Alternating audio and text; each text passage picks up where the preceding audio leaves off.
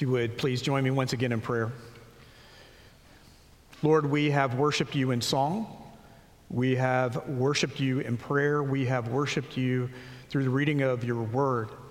Now, Lord, we pray that we would be able to worship you in spirit and truth as we listen to your word once again, Lord, as we study it. And so come, Holy Spirit, teach us. Take your word that you inspired and put it into our hearts that we might not sin against you and that we might glorify our Master and Savior all the more. We pray this in Christ alone. Amen. If you will, please turn back in your Bibles to Matthew chapter 17. It's going to help you immensely this morning if you have your Bibles or your Bible apps open to this passage rather than just relying upon the worship guide alone. Now, I know this might be a little difficult for you, but in between the final Advent service on Friday night and our introduction of our Psalm of the Year next week, I want to complete the final few verses of Matthew chapter 17. Now, I know that can feel a little bit jarring going back and forth in between books of the Bible, but I think it's appropriate that on the final Sunday of 2021, we will be able to close out this chapter. And we will resume Matthew again on the second Sunday of the year. But as it is, let me give you just a brief refresher on this gospel. In between the prologue and the passion narrative, the book of Matthew is divided into 5 major divisions. Each of these divisions are made up of one extended teaching of Jesus, followed by an extended description of the types of things that our Lord did within his ministry at that particular point in time. We're currently nearing the end of the 4th division. We started all the way back in chapter 13 with Jesus' extensive uses of parables. And there we saw that while many may perceive a moral to the stories that Jesus was telling, only the elect would be able to see the deeper meaning, or some might say the hidden or the spiritual meaning of the parable. Those granted the eyes to see and the ears to hear would gain the full comprehension of what Jesus was teaching. From there, Jesus travels further into the northern areas of Israel, even pushing past the borders of Galilee and entering into Gentile regions. And this is interesting because while Jesus is welcomed into these pagan areas, he begins to receive direct opposition from the Jewish authorities within his own homeland. Once again, those who are capable of seeing Jesus for who he is, they welcome him and they love him. And those who are incapable, they desire to undermine his ministry. And in the last few months of the year, we arrived at chapter 16 and 17, where we see that this hostility towards Jesus from the religious leaders begins to go to a crescendo here.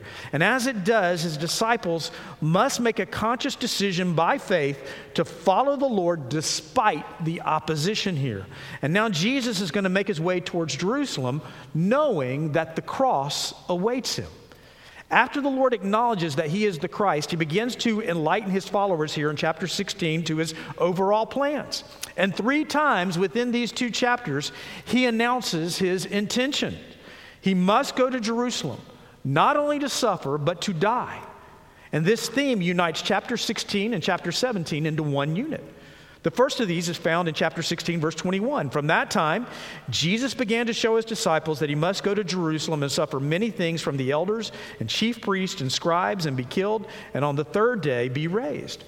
The second is found in chapter 17, starting in verse 10. And the disciples asked him, then why do the scribes say that at first Elijah must come? And he answered, Elijah does come, and he will restore all things. But I tell you that Elijah has already come, and they did not recognize him, but did to him whatever they pleased. So also the Son of Man will certainly suffer at their hands. And the final one is where we left off in Matthew chapter 17, verse 22. As they were gathering in Galilee, Jesus said to them, the Son of Man is about to be delivered into the hands of men, and they will kill him, and he will be raised on the 3rd day. And they were greatly distressed. Jesus was not deceiving his disciples about what was coming. He was completely honest about what to expect. It would require great faith on behalf of the disciples if they would follow Jesus. This is why Jesus challenged them at the end of chapter 16, saying, if anyone would come after me, let him deny himself and take up his cross and follow me. For whoever would save his life will lose it, but whoever loses his life for my sake will find it. If they follow Jesus, Here is what they can expect. Their Lord would suffer at the hands of the religious leaders, going all the way up to the top to the high priest. His opponents would not only cause him great pain, but they would kill him.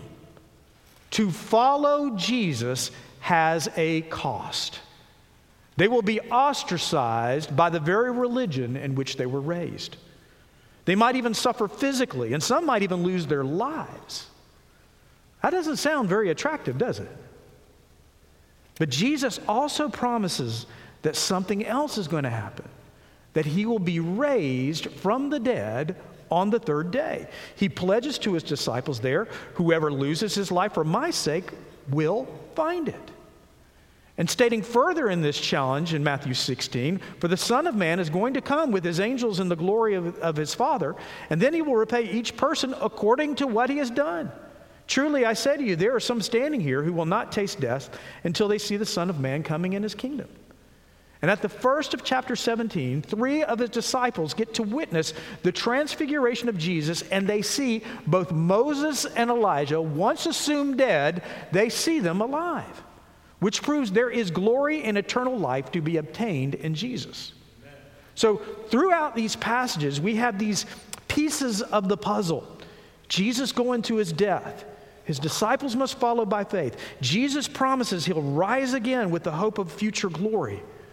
But what we're lacking here is the answer to the question, why? Why must Jesus do this? What is happening in his suffering and death that allows his disciples to gain a place in his kingdoms? To his disciples, Jesus seems to allude that his coming kingdom is much greater than just national Israel. It is spiritual as well as physical. And yet, so far in the story, we don't yet have that piece of the puzzle, nor did his disciples. They could see Jesus as a great leader of men. After all, they were following him. But as we saw back in Matthew chapter 1, verse 21, his entire purpose was to come to save his people from their sins. And these final verses of Matthew 17 begin to address the why question. It's a curious little exchange between Simon Peter and Jesus, a conversation that's brought great confusion as to what's going on here. And I'm going to explain this to you under 5 different headings here. Location, question, taxation, obligation, and a miraculous catch. I'll give those to you again. Location, question, taxation, obligation, and a miraculous catch. And for my alliteration friends, it may be driving you crazy here, so you can just go with sensational catch if that helps. I couldn't make it work otherwise.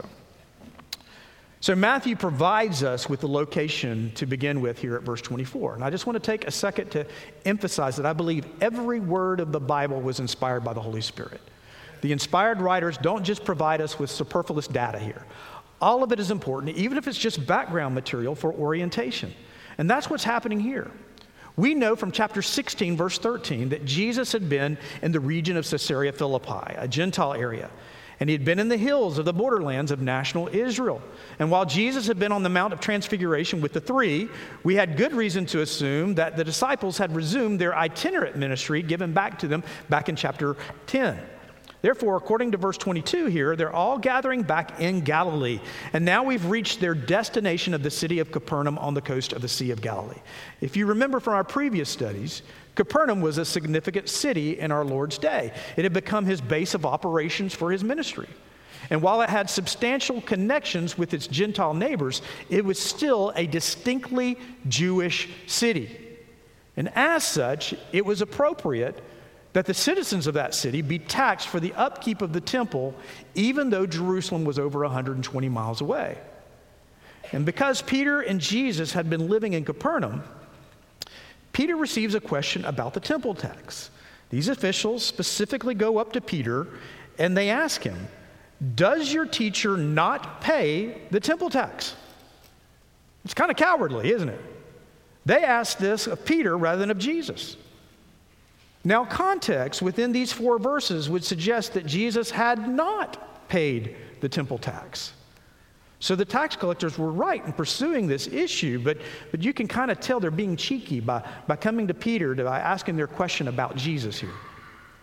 And note here that Peter is quick to defend Jesus. He immediately says, yes. He does so without consulting Jesus. To him, of course, Jesus meets his obligations. He is a proponent of the law. He may not have gotten around to it, but of course, he will pay the temple tax. So let me just take a brief moment to explain what these tax collectors are asking of Jesus. And by doing so, it's going to provide some understanding for our next two headings here. Let me make sure that everyone understands what is being asked here is not a governmental tax, but a religious tax. Now keep a finger here in Matthew chapter 17 and turn back to Exodus chapter 30. You can also see this in your worship guide. This is found on page 71 of your Pew Bible. Originally, this 2 drachma tax was a mandatory offering to be given for the upkeep of the tabernacle. Now, just to help you with some of the monetary issues here, of the offering that's being given to for the upkeep of the temple here, let me help you if there's a little bit of confusion. You might want to write this down. This kind of helps you to be able to look at it and see it. 4 drachmas make up a stater. 4 drachmas make up a stater. 1 stater equals 1 shekel. 1 stater equals 1 shekel. Therefore, 2 drachmas is the equivalent of half a shekel. That way you'll be able to understand the monetary units that's being used here. The 2 drachma tax, or the half shekel tax, comes from here in Exodus chapter 30. Let me read this to you again. Exodus 30, verse 11. The Lord said to Moses, when you take the census of the people of Israel, then each shall give a ransom for his life to the Lord when you number them, that there be no plague among them when you number them. Each one who is numbered in the census shall give this, half a shekel according to the shekel of the sanctuary. The shekel is 20 gerahs. Half a shekel as an offering to the Lord.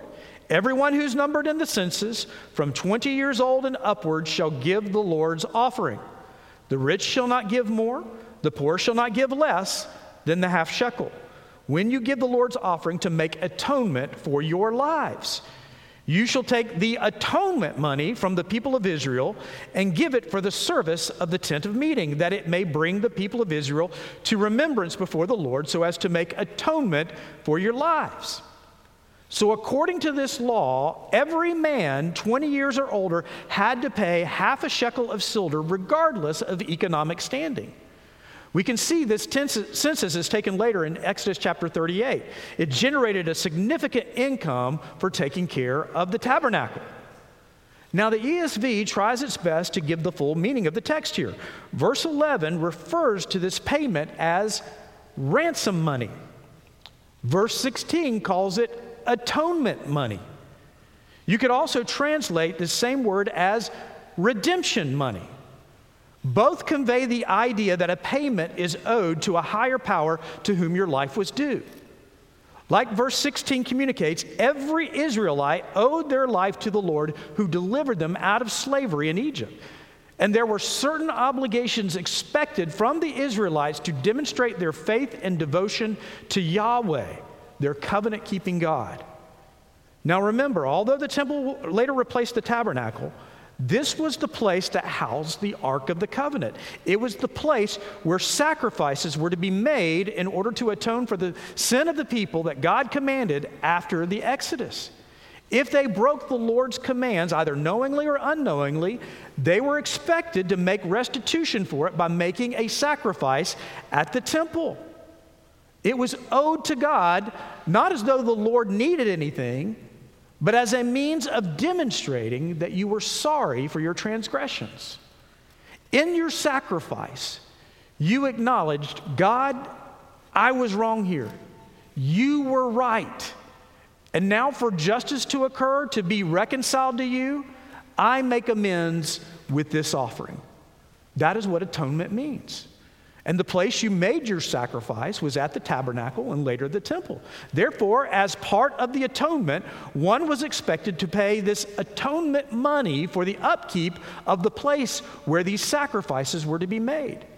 They couldn't be made in just any old place here. They had to be done in the specific way and in the specific location that Yahweh required as a demonstration of your repentance to the Lord, that he was right in all of his ways.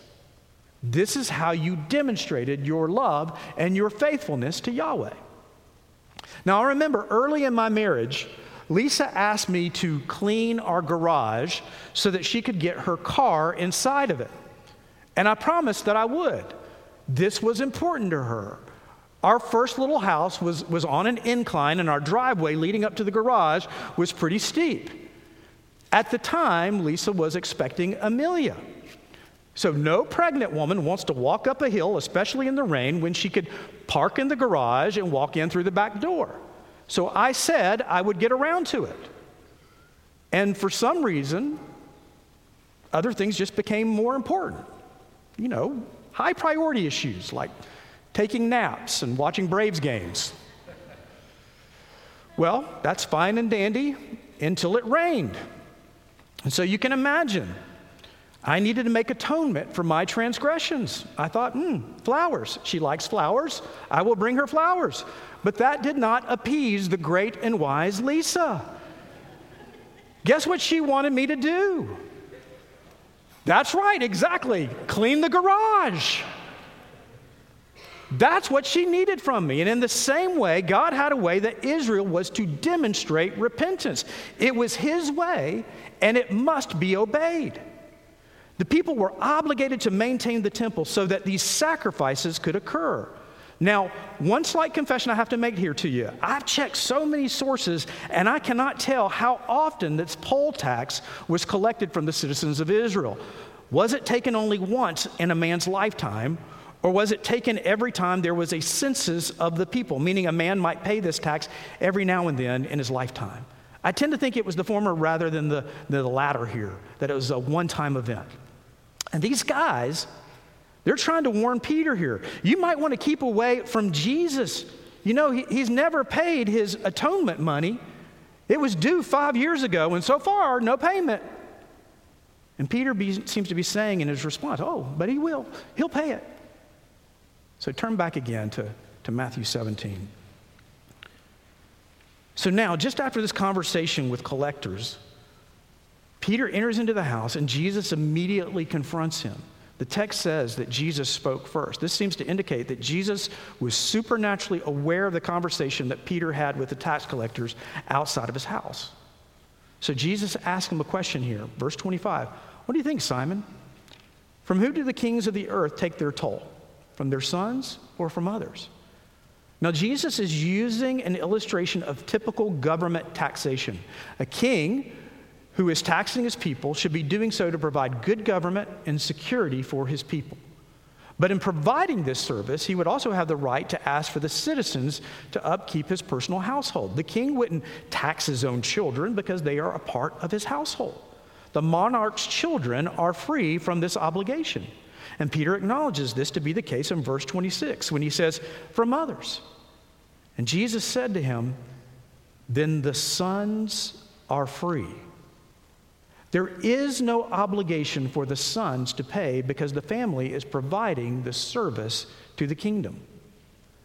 These 5 little words carry so much weight here. Jesus expects Peter to understand here what he's talking about, and perhaps you're a little confused as well. So let me explain it a little, because Jesus is making a Christological statement about himself. Jesus is the Son of the living God.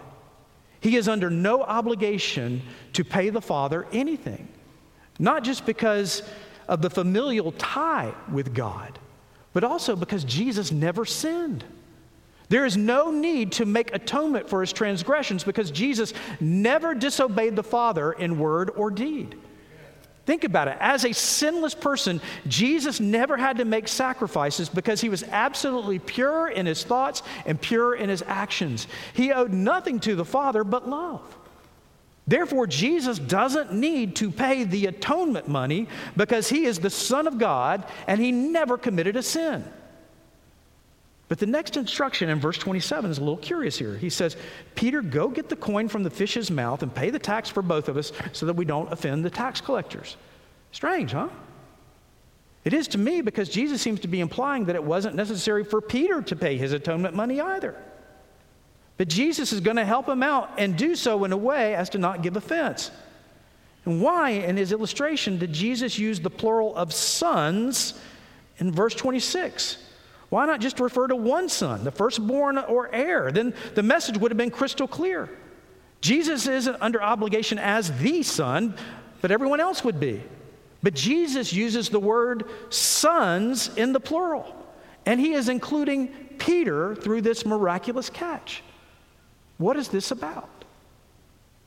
Well, now we have our first clue as to the why Jesus is going to Jerusalem in order to suffer.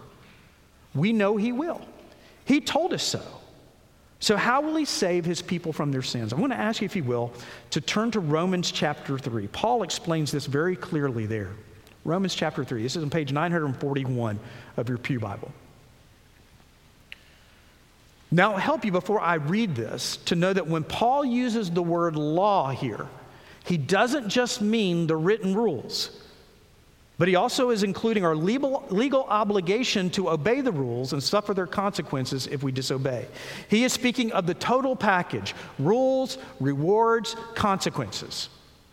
So he writes in verse 19, "Now we know that whatever the law says, it speaks to those who are under the law, so that every mouth may be stopped and the whole world may be held accountable to God. For by works of the law, no human being will be justified in his sight, since through the law comes knowledge of sin." Paul tells us we can't ever maintain the rules perfectly.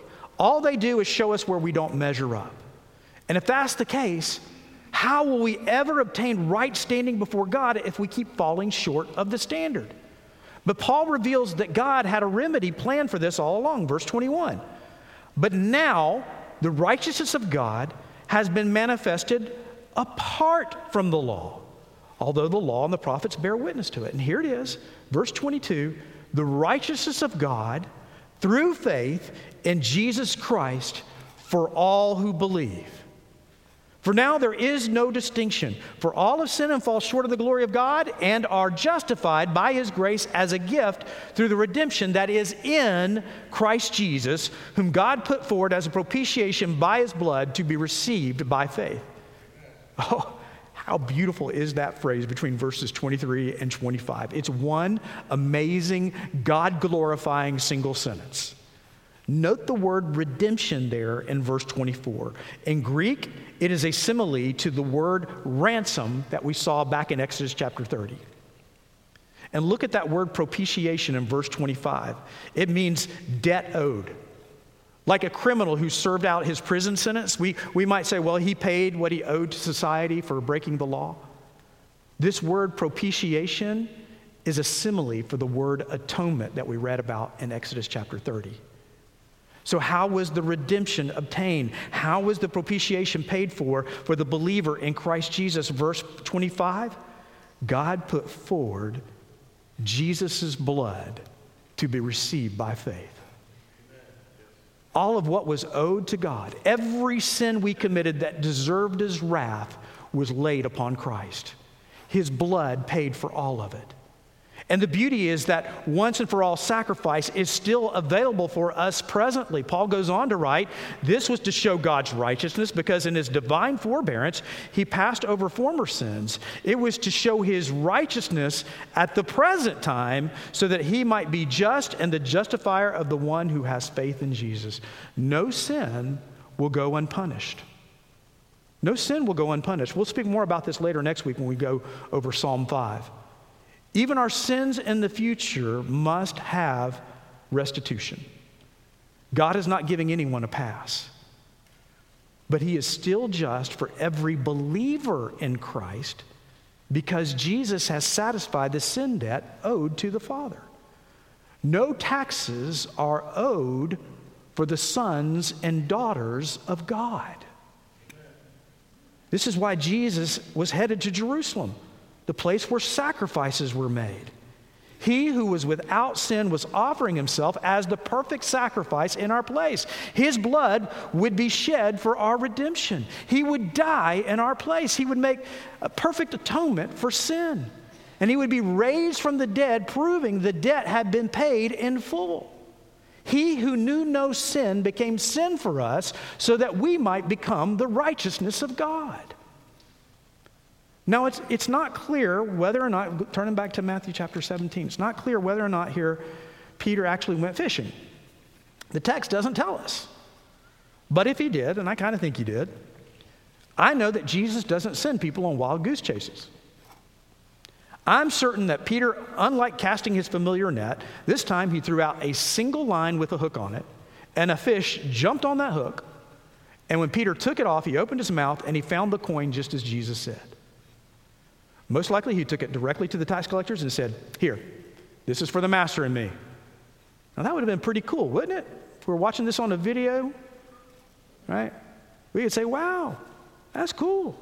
That's amazing. First cast. One line, fish, boom, mouth open, stater coin inside, the exact amount needed. Rub it in the face of the tax collector. It's cool." But the more significant event was the day when Jesus dragged his bloody body up a hill, carried a heavy wooden crossbeam, and then he willingly, the Son of God, willingly laid down upon it, heard the hammering of spikes into his hands and his feet, and his cross lifted up, dropped into a hole, jerking his body against those spikes. This single, beautiful man, this man who was so loving and so kind, kind of man that let his life be interrupted by others, even though he was the king, who patiently put up with a lot of failures from his friends, who traveled great distances by foot even, to other people groups to tell them about his kingdom. This beautiful, regal man had all of the wrath of God poured out upon him for yours and my sin. All in a single moment, causing him to cry out just before it snuffed out his life, "It is finished." The sin debt is paid. And the proof that it was paid was the resurrection. So now as our intercessor, he says before the Father, this debt is paid in full for Peter. This debt is paid in full for Blair. This debt is paid in full for Willie. This debt is paid in full for Barbara Ellen. The wonder of it all. That's why he was going to suffer. That's why he was going to die. That's why he was going to be raised from the dead, to pay the debt that we owed that we could never, ever repay. So one final word as we go into the new year. When I was a child, my father found this beautiful grandfather clock that he found at an antique store, and he bought it, and he put it in the hallway just outside my and my brother's room. And if you know anything about these clocks, right, they're beautiful, they stand upright, and they chime on the hour, and when they chime, they always kind of announce themselves by going boom, boom, boom, boom, boom, boom, boom, boom. And then they let out a chime for each hour that it is. So 4 o'clock, there'll be 4 chimes. 8 o'clock, 8 chimes after that, and so on. The clock was absolutely beautiful, sounded gorgeous, except around 11 or 12 o'clock at night. Then it was an utter nuisance. And for the first few weeks, it drove us crazy. But then we got used to it. We were able to sleep through the night. In fact, we became so accustomed to it that we only paid attention to it when friends slept over and they pointed it out to us. And then we would notice its beauty once again. We had grown used to it always being around. After Christmas, is that your attitude towards Jesus? You've just grown accustomed to him being around to the point that you don't notice him anymore. He's just become background noise. If so, then contemplate the gospel of your salvation. Go back and read Romans 3 again. Meditate on what it means when he says that you are free sons and daughters. What was paid to make you a child of God? Think on it until it just stirs your soul. And friend, if you are hearing this for the very first time, you can have relief of wondering whether or not God loves you or not. You can know beyond a shadow of a doubt that your sin has been paid for and that you now have peace with God. Not just peace, but that now he could call you sons, daughters, his children. You don't owe him anything more because Christ has already paid for you.